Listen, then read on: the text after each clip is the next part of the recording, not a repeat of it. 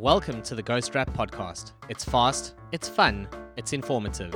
This is your weekly dose of the news that matters on the markets with your host, the Finance Ghost. For more details on these stories and to make sure you get daily updates, visit ghostmail.co.za. The Ghost Rap Podcast is proudly brought to you by Mazars, a leading international audit, tax and advisory firm with a national footprint within South Africa. We've seen some significant commodity updates in the past week, and the latest one is Tharisa, so I'll focus there. It really does show the benefit of diversification in this space, although investors don't always like it because it does make it harder to take a pure view on commodities when a commodities business has more than one commodity in its operations.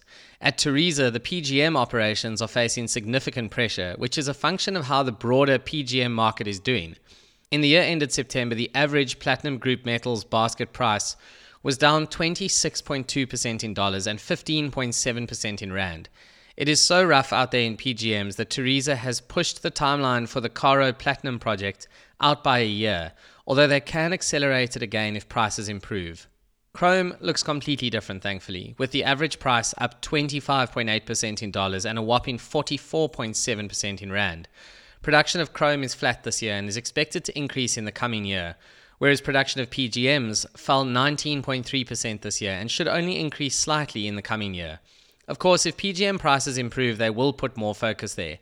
This is the benefit of having two different levers to pull, depending on how commodity prices are doing.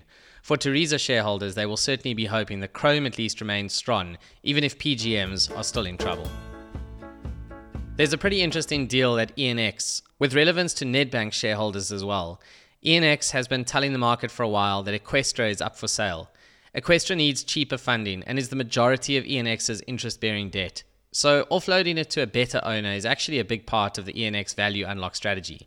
Nedbank is that owner, which certainly ticks the box of cheaper funding for Eqstra because nobody has cheaper funding than a bank itself.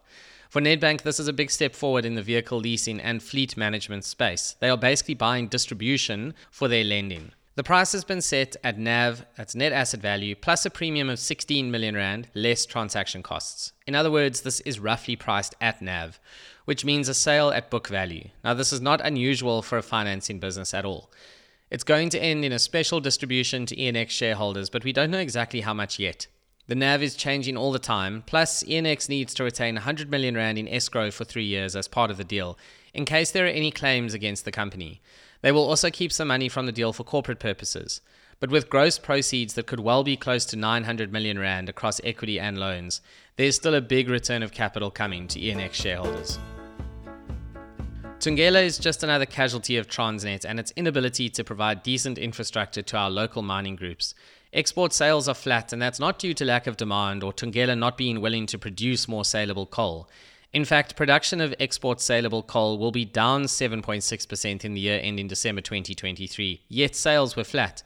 So you can see that they've actually brought production down to be more in line with sales. There's really no point in building a significant stockpile when Transnet cannot rail the stuff to the ports. The highlight in the story is the Ensham business in Australia, an acquisition that Thungela was given a lot of flack for. Not only is it doing well thanks to Australia having proper infrastructure, but the eventual price paid for the deal was quite a lot lower than expected thanks to the lockbox structure that gave Thungela the benefit of strong performance in that business from 1 January 2023 until the deal actually closed. And that is smart deal making.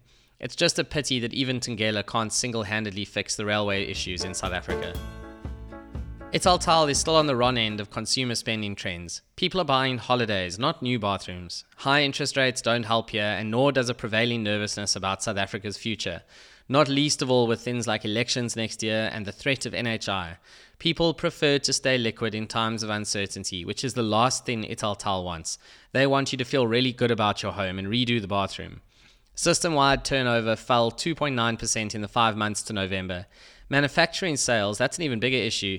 Manufacturing sales to group and third-party customers fell 5.9%, and that is a serious problem for margins because operating leverage works against you in a very ugly way in a manufacturing business when sales drop. Italtile is a victim of South African consumer sentiment, and I don't see that changing anytime soon. I end off with a great example of how crisis breeds opportunity. South African port infrastructure is really not cutting it right now, as we know from the numerous examples of Transnet letting the team down. Sorting out your own electricity is one thing, but businesses cannot build their own railways and ports. Grindrod at least has some uplift from this, although I suspect that the net effect of South African infrastructure problems is still negative on Grindrod. The partially mitigating factor here is the company's 24.7% indirect stake in the Maputo port, with the Mozambican government giving an in-principle approval to extend the concession for that port from 2033 to 2058. The port in Maputo benefits from failing South African infrastructure, and it looks like Grindrod will enjoy the expansion plans at that facility for many years to come. As they say, never waste a good crisis. And that's a wrap. Please remember that nothing you hear on the Ghost Rap podcast should be taken as advice. Please do your own research and visit ghostmail.co.za for more insights into the market.